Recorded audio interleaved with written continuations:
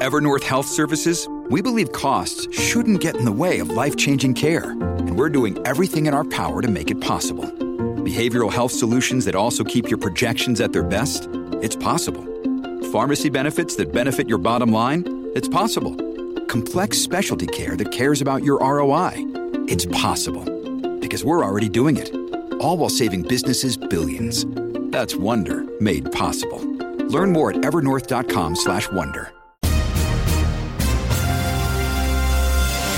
Sunday, February 18th, 2024.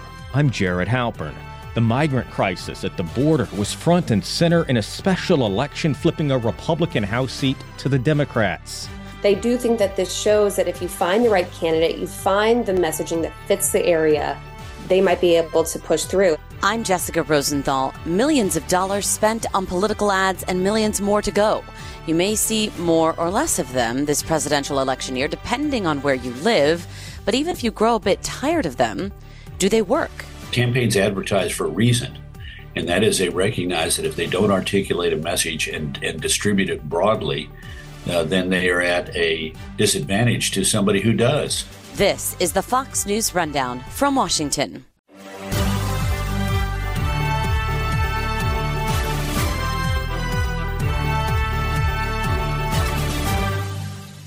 House Speaker Mike Johnson's job will get even more challenging. A special election in New York last week flipped a House seat to the Democrats. Former Congressman Tom Suozzi will return to the House after defeating Republican Mazi Pilip in the race needed to fill the vacancy left by the expulsion of Republican George Santos. We won this race. You won this race.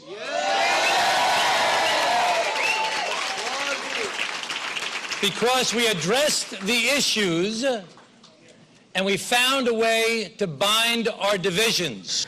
White House Press Secretary Karine Jean-Pierre highlighted the Democratic pickup, saying it's more evidence Americans want solutions on the biggest challenges facing the country, like the migrant crisis at the border. Suozzi endorsed a bipartisan deal that would have established a new asylum process at the border. And what happened? The people of New York's 3rd District issued a strong repudiation of Republicans who put politics ahead of national security. Now, we've said it before, and it bears repeating. Special elections are just that, special. They're not always predictive of broader trends or future results. Still, Suozzi's centrist message is being noted by Democrats across the country.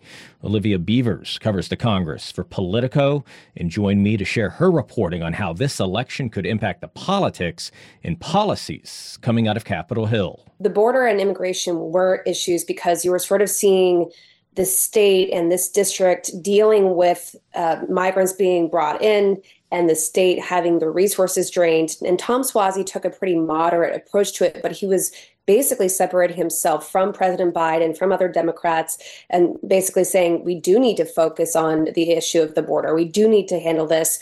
And he also was able to sort of wedge out Philip with saying, look, my Republican opponent wouldn't even support a bipartisan plan. They gave Republicans what they wanted, largely in the Senate, and she still says she won't support it. And so she won't help with the issue of border and immigration, but I will. I'm willing to reach across the aisle. And basically he kind of, moved away from the party line and was able to get some good feedback from that position. It's, I think, an interesting dynamic because I think conventional wisdom for a while has been that the immigration and border issue were going to be probably beneficial to Republicans, especially in a lot of these swingier districts. But this kind of turns that argument on its head, doesn't it? It does. But, if you talk to Democrats and they think that this is sort of a blueprint because they've been facing the issue of border. Biden is very low in the polls in terms of how he's been handling the border issue. There's been a huge rise and record highs of illegal border crossings. And so Democrats have basically been trying to figure out what their messaging is heading into November. And while this might not be a perfect replica for every sort of, swing state race, they do think that this shows that if you find the right candidate, you find the messaging that fits the area, they might be able to push through. And that's what they found with Tom Suozzi, who has been serving in that area for a long time. His dad was even mayor. So he has very deep roots in that space, and he knows the area quite well. The day after that immigration and border deal in the Senate kind of fell apart, President Biden came out here. He said, listen, I'm going to remind Americans every single day who's responsible for this, that it was Republicans that are the reason that we don't have now tougher immigration enforcement and border money and all of that. Is this kind of, I mean, is that the pivot there that you're kind of talking about, that Democrats are going to see if they can put Republicans on defense on an issue that, like I said, I think has really kind of put Democrats on their heels for much of this year? I don't know if it will necessarily put them on defense so much as sort of give them an explanation about maybe why the poll numbers, why, they're like a response to the criticism that they've been facing about the border. And that way they can sort of say, look, we tried to do something and Republicans blocked us because they don't want us to succeed in this election year. And maybe that will put them sort of on the offense in some ways, but they need to get their numbers up in the border. And I'm not sure if that gives them sort of a winning argument versus just a rebuttal in this case. I know you do a lot of reporting on House Republican leadership. What was their read on why they lost this seat? So it kind of depended who you ask. I talked to Richard Hudson, who's the head of the House GOP campaign arm, and he basically pointed to the amount of money that Democrats were willing to spend. There was about 15 million poured in from Democrats in addition to some outside spending. And they compared to their 8 million. And so that's a huge difference. It's a very expensive media market. And he praised the candidate that they had, Mazi Philip.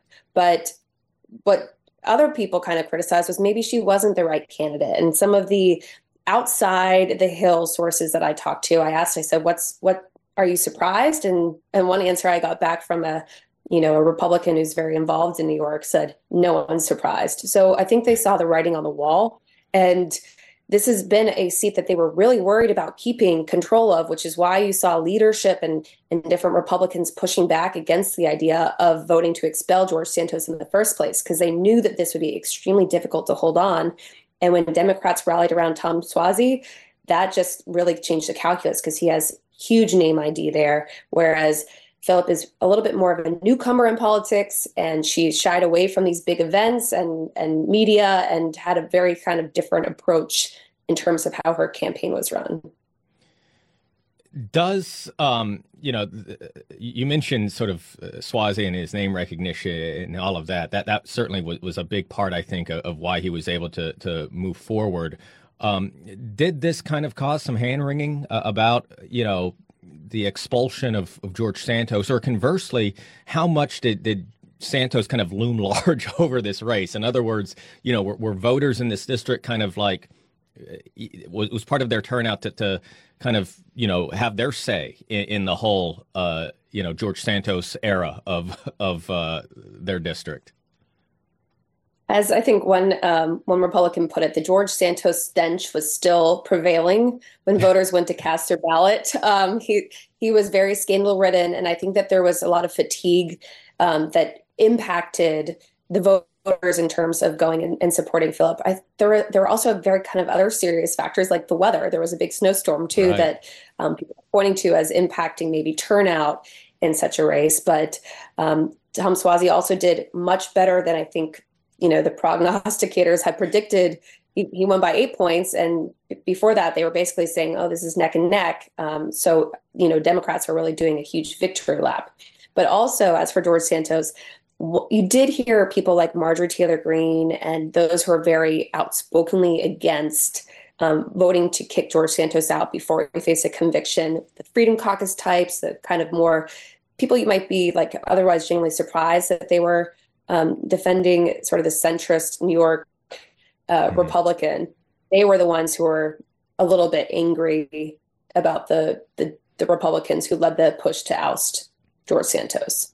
So let's talk about what the House of Representatives now looks like. Obviously, this cuts even further into that very slim margin that Republicans have in the House of Representatives. Had this election, I guess, happened a few days earlier, Alejandro Mayorkas may not have even been impeached because they would not have the votes to do that once Tom Suozzi takes office. So what is how does Speaker Mike Johnson plan to govern with an even slimmer majority? And does that maybe suggest movement on some of these bipartisan negotiations that have been happening?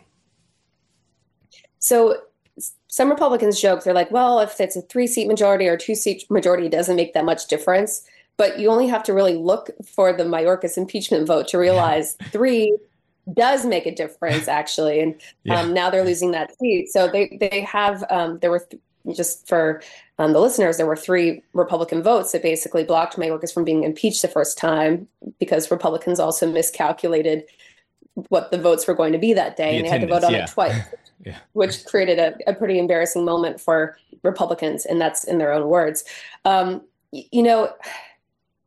you use the word plan, what is Mike Johnson's plan for governing? I think that changes daily, because when you're in this sort of very thin majority, one Republican can basically take it hostage and, create a situation where they want something entirely separate to be focused on, and they can just withhold their vote.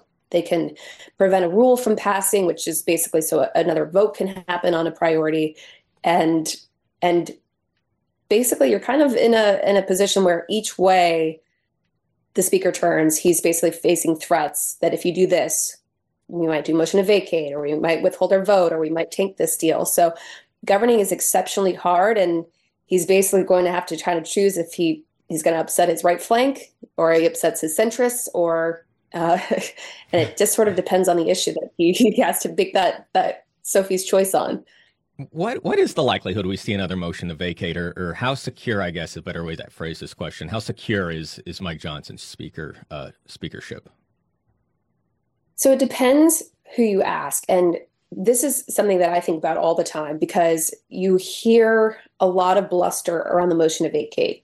And sometimes you kind of can discern that it's just more maybe marketing or a thinly veiled threat that they don't really need to act on. But other times it starts building, and some of the very conservative sources I have say, I give them 5 months. But other Republicans quickly dismiss that. They say, we wouldn't be dumb enough to do that right before an election. We don't have a plan B of who would be named leader, as the last speakership race. Well, they didn't have a plan B the last time either. yeah. And they also, some of them argue and admit they don't really know how the minds of their other Republican colleagues work. So where they might dismiss it now as a very terrible decision, that might not mean that someone might not pull the trigger and get help with Democrats to oust Johnson. So it's really hard to tell how serious these threats are, but he's increasingly getting the motion to vacate threats. Like Warren Davidson was this week talking about the national security supplemental. Right. Marjorie Taylor Greene has been about talking about the Ukraine aid. So, it's a new person sort of each week, it seems like, and maybe that will pick up as time goes on. And you mentioned, obviously, the role that Democrats will play here. Obviously, they gain a seat here. They add to their roster. Mm-hmm. What does that mean for Hakeem Jeffries? He's kind of been, I think, watching. I mean, I don't even know if he could have predicted how challenging or unique this job would be for him, as kind of replacing, Nancy Pelosi. But there's got to be a relationship between him and Mike Johnson, right? What does that look like now, a few months into this new speakership? I think it's amicable. I mean, Kevin McCarthy worked pretty hard to have a strong relationship with Jeffries. They seem to get along pretty well. Yeah, I was going to say McCarthy and Jeffries seem to get along real well. Well, that also came after McCarthy and Pelosi had an extremely toxic, kind of vitriolic disdain for each other. So McCarthy tried to start this next relationship with the Democratic leader on a different foot. I think it's amicable, but you sort of are finding Johnson just really trying to figure out the job, and he's trying to negotiate in good faith with Democrats. But there was this moment, I think, where they were doing another short-term government spending plan, and Freedom Caucus members walked in and were urging him to change the plan and the agreement that he had basically made with Democratic leaders. And that would have really disturbed sort of, I think, the across the aisle communications or contact relationship if he had done that. So at the moment, I think it's just sort of a baseline cordial relationship where Jeffries is probably having the most fun in the minority that he could possibly have. And that's what one Democrat joked. It's basically like there are two minorities right now. So if we have to be in a minority, we might as well be in this one. I mean, would he come to he obviously did not come to the aid of Kevin McCarthy during that motion to vacate. Would Democrats come to the aid of Johnson if that came to a head again?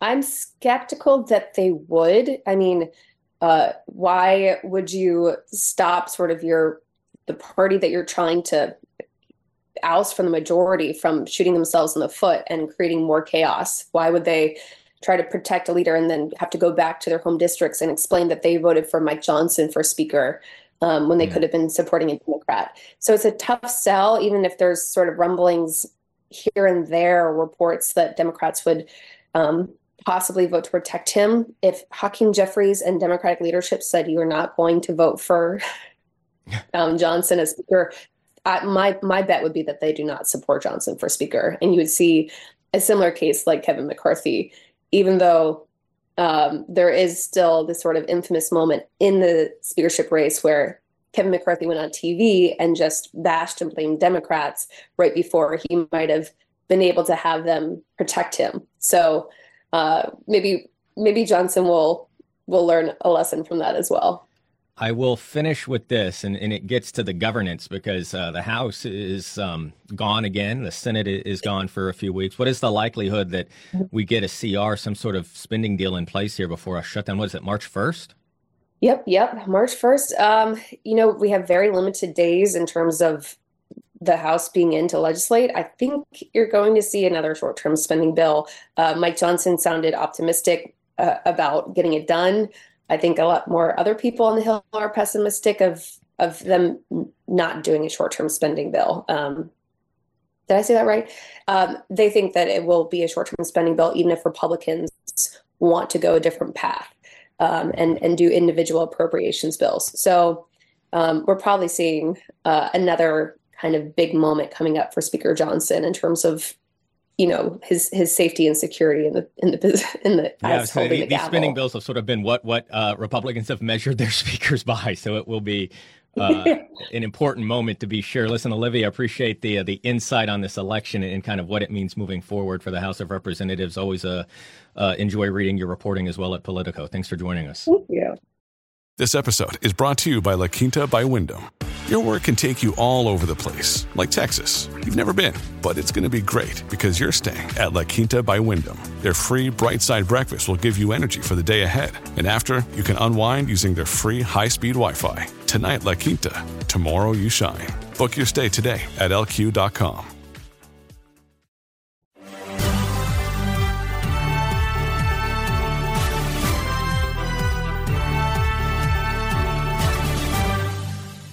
Every 2 or 4 years, when we have elections, the amount of money spent on political ads goes up. And this year, one major advertising company, Group M, is projecting around $16 billion in spending on political ads, up to more than $17 billion possibly if you include in direct mailers and out-of-home digital billboards. That's according to Axios. And that's a higher amount than others predict. Even if you don't live in a state that holds the first presidential nominating contest or a swing state, you may have already seen some political ads. It's strictly up to you. American Value 2024 is responsible for the contents of this advertisement. After that ad aired for independent presidential candidate Robert F. Kennedy Jr. during the Super Bowl, he wrote a post on X apologizing. The ad was originally used in the 1960 presidential campaign for his uncle, John F. Kennedy. And Robert F. Kennedy Jr. said he was sorry if it hurt some of his family members, that it was not created by his campaign, but by the super PAC supporting him. The price tag there, $7 million. Even before the New Hampshire primary, where she finished 11 points behind former President Trump, Republican presidential candidate Nikki Haley's campaign placed a $4 million ad buy in South Carolina.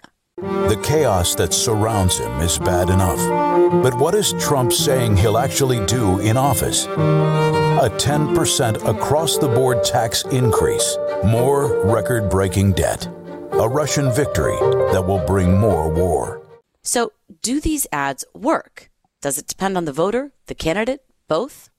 Well, it depends on the quality of the ad, but the answer is yes. Karl Rove is a former presidential campaign manager and Fox News contributor. You can see it. You can see proof of that in the fact that campaigns that advertise more tend to be campaigns that win more. Okay, I was reading. There was a study. I guess they did this out of the Kellogg School of Management at Northwestern. Mm-hmm. They did some of the math. They looked at, I think it was political races in like 1,600 counties. The results, they pulled the results. They found if a candidate increased positive ads by 1%, voter turnout rose by just 0.03%. And if they increased negative ads by the same amount, voter turnout dropped, but only by 0.007%. That, they argue, as infinitesimal as that sounds, could matter in a tight race. Oh, absolutely. And look, I think that probably minimizes the impact of advertising. Again, the campaigns advertise for a reason, and that is they recognize that if they don't articulate a message and distribute it broadly, then they are at a disadvantage to somebody who does, because a great many people don't vote, and a great many people vote when they get motivated. And advertising can both discourage people from voting for your opponent, but they can also encourage people to vote for you. Think about the presidential races. Since 1996, every year we've seen an increase in voter turnout, except for a brief hiatus and a small hiatus in 2012. But otherwise, from 2000 is bigger turnout than 96, 2004 bigger than 2000, 2008 bigger than 2004, 2012 slightly below 2008, which was driven by this incredible election, which people said we've got a chance to create history, but rises again in 16 and rises again in 20. And talk about negative advertising in 20. Both campaigns were taking a 2x4 to the other, and yet, unlike the Kellogg study, turnout increased.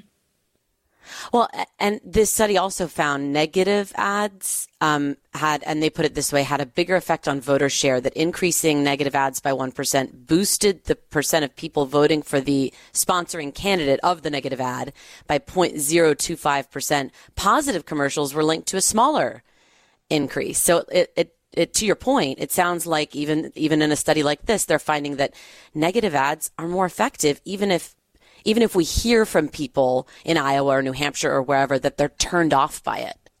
Yeah. Well, it turns out that I think that, and I don't want to be dismissive of academic research because I like it a lot, and I think it is illuminating.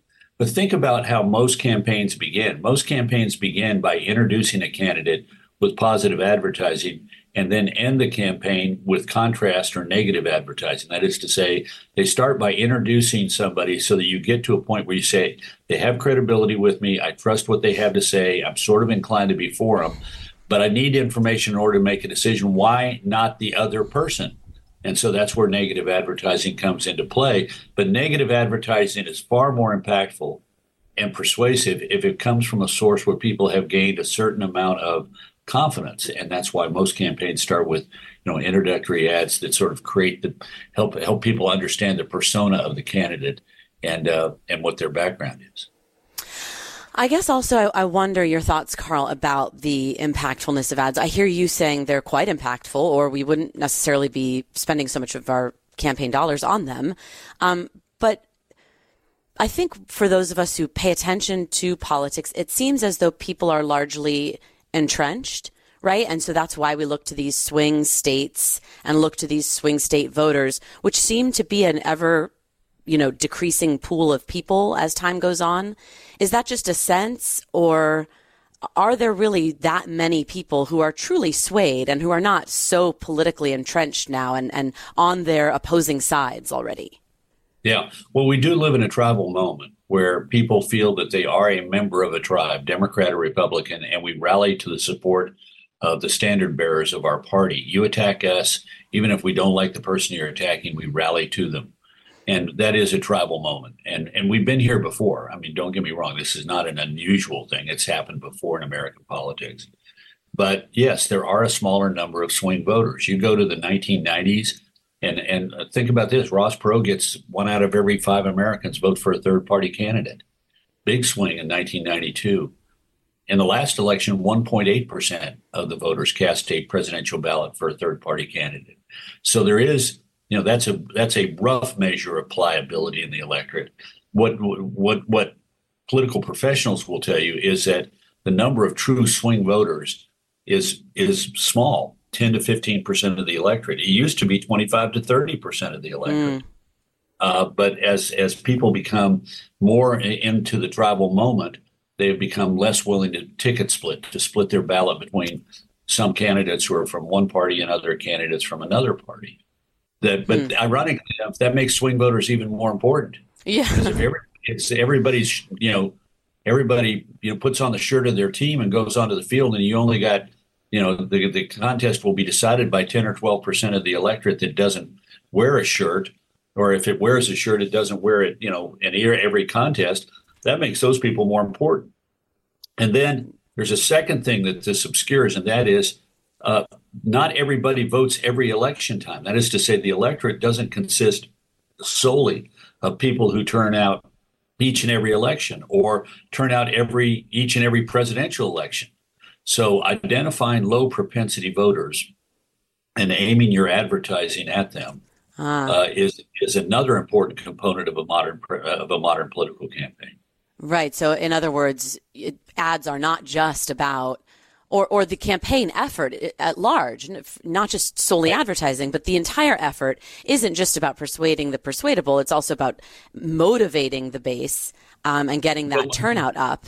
Yeah, not motivating the base, motivating the low propensity voter. The low propensity, right. The base are the people who basically say, I'm going to vote. I'm voting. I'm a loyal party member. I'm a loyal Democrat. I'm a loyal Republican. The odds of me turning out are very high. What you're looking at is a person who says, well, I'm a nominal Republican or a nominal Democrat, but I float in and out of this. At the last 10 elections, I may have voted in 4 or 6, but I'm not. You can't count on me turning out to vote unless you give me a reason and B, encouragement. And so advertising plays a role, not the only role. You have to have contact with the voter in other way, whether it's personal, somebody in neighbor to neighbor, somebody knocking on their door, texting, mail, phones. I mean, there are other ways to communicate digitally, but advertising is important to reach both groups, because if you're going to win, you have to do better among swing voters and low propensity voters than you might otherwise do. Let me, before I let you go, get some analysis from you on these particular campaigns on the Republican side we've been seeing thus far, because it appears that Ron DeSantis spent, over $150 million between, I guess, his campaign and the super PAC, right? And over $30 million of that dollars was spent on advertising, and he came in second in just one contest, right? Is it fair to point that out, or is this a very unique case in which you're going up against Trump, who I guess is a semi-incumbent, right? And so you have to go all out or go home, or is like a Nikki Haley playing it better, having enough money to play for a longer period of time than maybe how Ron DeSantis played his cash? Yeah. Well, a very good question and a complex question if you dig into it. Look, I would pick up on the one point you made. Donald Trump is in essence the incumbent. He's the former president. He's running again. And so you really have to take him on. And we did have two divergent approaches. One approach was I'm going to muscle up and spend a bunch of money to advertise and organize. And Ron DeSantis fell flat. I mean, he came in second in Iowa, but that was the end. And Nikki Haley, you're right, has been more circumspect in her spending, and as a result has enough to go not only from Iowa, but to New Hampshire and on to South Carolina, and maybe even, given the pace of her fundraising, on to March 5th, regardless of what happens in South Carolina. If she comes in, her marker is, I want to do better in South Carolina than I did in New Hampshire. So if she does get better than 43%, that's going to be the sort of moral victory that allows her to go on to the March 5th primaries with 13 states of 750 plus delegates. So, different strategies. Presidential campaigns are a little bit different in one way. If you're running for the Senate or governor or Congress or lesser office, we don't read and hear and learn as much about you as we do about presidential candidates. So, there was a movie called The Candidate starring Robert Redford, and the underlying theme of it was they took this erstwhile environmental attorney in California and through nefarious means and through fancy advertisements made him the United States Senator. And it was sort of like, we fooled the voters. We phonied up things. We made the ads that really didn't depict him, but depicted what we thought they wanted, and we tricked him into voting for him. The way to think about a presidential campaign is more akin to the childhood story of the Emperor's New Clothes. At the end of the parade, like it or not, we're going to see the emperor, each presidential candidate, as they really are, hopefully on their best day or better day, but we're going to see them as they are. And my sense is that one of the things that Governor DeSantis suffered was he was not an approachable, he's not the kind of guy you'd say, God, he's like my neighbor that I like standing at the fence talking about, solving all the world's problems or having a beer on the back porch or taking our kids for burgers. I mean, he was aloof and hard to get to know. And that was a problem. Advertising can't necessarily solve that problem. Advertising can reinforce the reality of who you are, but it cannot create a separate reality that's different and apart from who you are, particularly when you're running for president. Might be able to get away with it with lesser offices where people don't have as much, they don't read as much, they don't absorb as much, they don't talk as much, they don't think as much about them. And even then, the amount of time that we spend thinking about presidential candidates out of a given week for the ordinary voter is not a whole heck of a lot. Finally, Carl, I don't know if you saw the RFK ad, the RFK Jr. ad that aired during the Super Bowl. I guess it was $7 million or something spent. He apologized afterward, though, and he said, I'm sorry, that wasn't my campaign. That was the super PAC or the PAC that supports me, which kind of gets to another interesting point in time, right? We've entered this age of massive super PAC spending. I mean, Ron DeSantis, a lot of his campaign was handled by his super PAC. Right. They don't obviously have the same finance rules and donation caps. It seems they have this power now. Was that money well spent, misspent on one ad for an independent candidate? Is he unique because he is running as an independent with the Kennedy name, and so you can't really compare that kind of super PAC spending to anybody else's kind of spending? Like, what is your takeaway? That was about the dumbest $7 million I've ever seen. Look, advertising depends upon repetition. The ad that they mimicked, this famous ad from the 1960 campaign, was not run one time. It was run hundreds of times. You have to get what's called a certain number of points. That is to say, GRIPs, gross rating points. That's basically 1,000 gross rating points suggests that the average television viewer might see your ad 8 or 9 or 10 times. And you need to run the ad again and again in order to drive home the message. They spent in my opinion, they flushed $7 million because that's not, first of all, it was derivative. They used a famous ad that only political junkies like you and me know about. And of course, every Kennedy family member knew about it, which is why he felt he had to apologize, because it offended him that his super PAC was taking the ad from their forebearer, John F. Kennedy Jr. in 1960, and applying it to Robert Kennedy Jr. in 2024. His own family members probably gave him hell about it, which is why he felt compelled to apologize. But it was a unique thing at the time. Used cartoons, which had been used in 1952 by Dwight Eisenhower, to have a great little, limerick, Kennedy. But, think about that. That was 64 years ago. Right. Who remembers that? Nobody except, political junkies and the Kennedy family. And they've spent $7 million to buy an ad that's going to be seen one time in the midst of a, sort of flurry of ads at the Super Bowl. So stupid. Better to have spent $7 million on advertising that was repetitious with hundreds of ads being run in a battleground state, or even run on a national cable network. This is what there are good things and bad things about super PACs. They're a reality. May not like it, but it's a reality.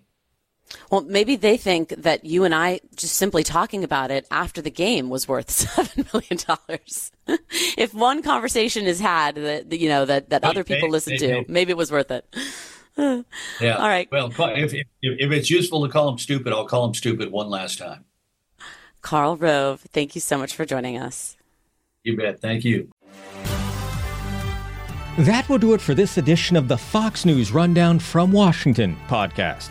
Tomorrow on the Fox News Rundown, House Republican Whip Tom Emmer joins the podcast to talk about his shrinking majority in the debate over funding the border, Ukraine, and Israel. And Dana Perino celebrates President's Day with author Jared Cohen about his new book about the life of presidents once they leave the White House.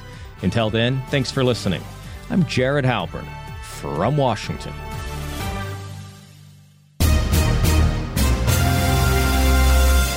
Stay up to date by subscribing to this podcast at foxnewspodcasts.com. Listen ad-free on Fox News Podcasts Plus on Apple Podcasts. And Prime members can listen to the show ad-free on Amazon Music. And for up-to-the-minute news, go to foxnews.com.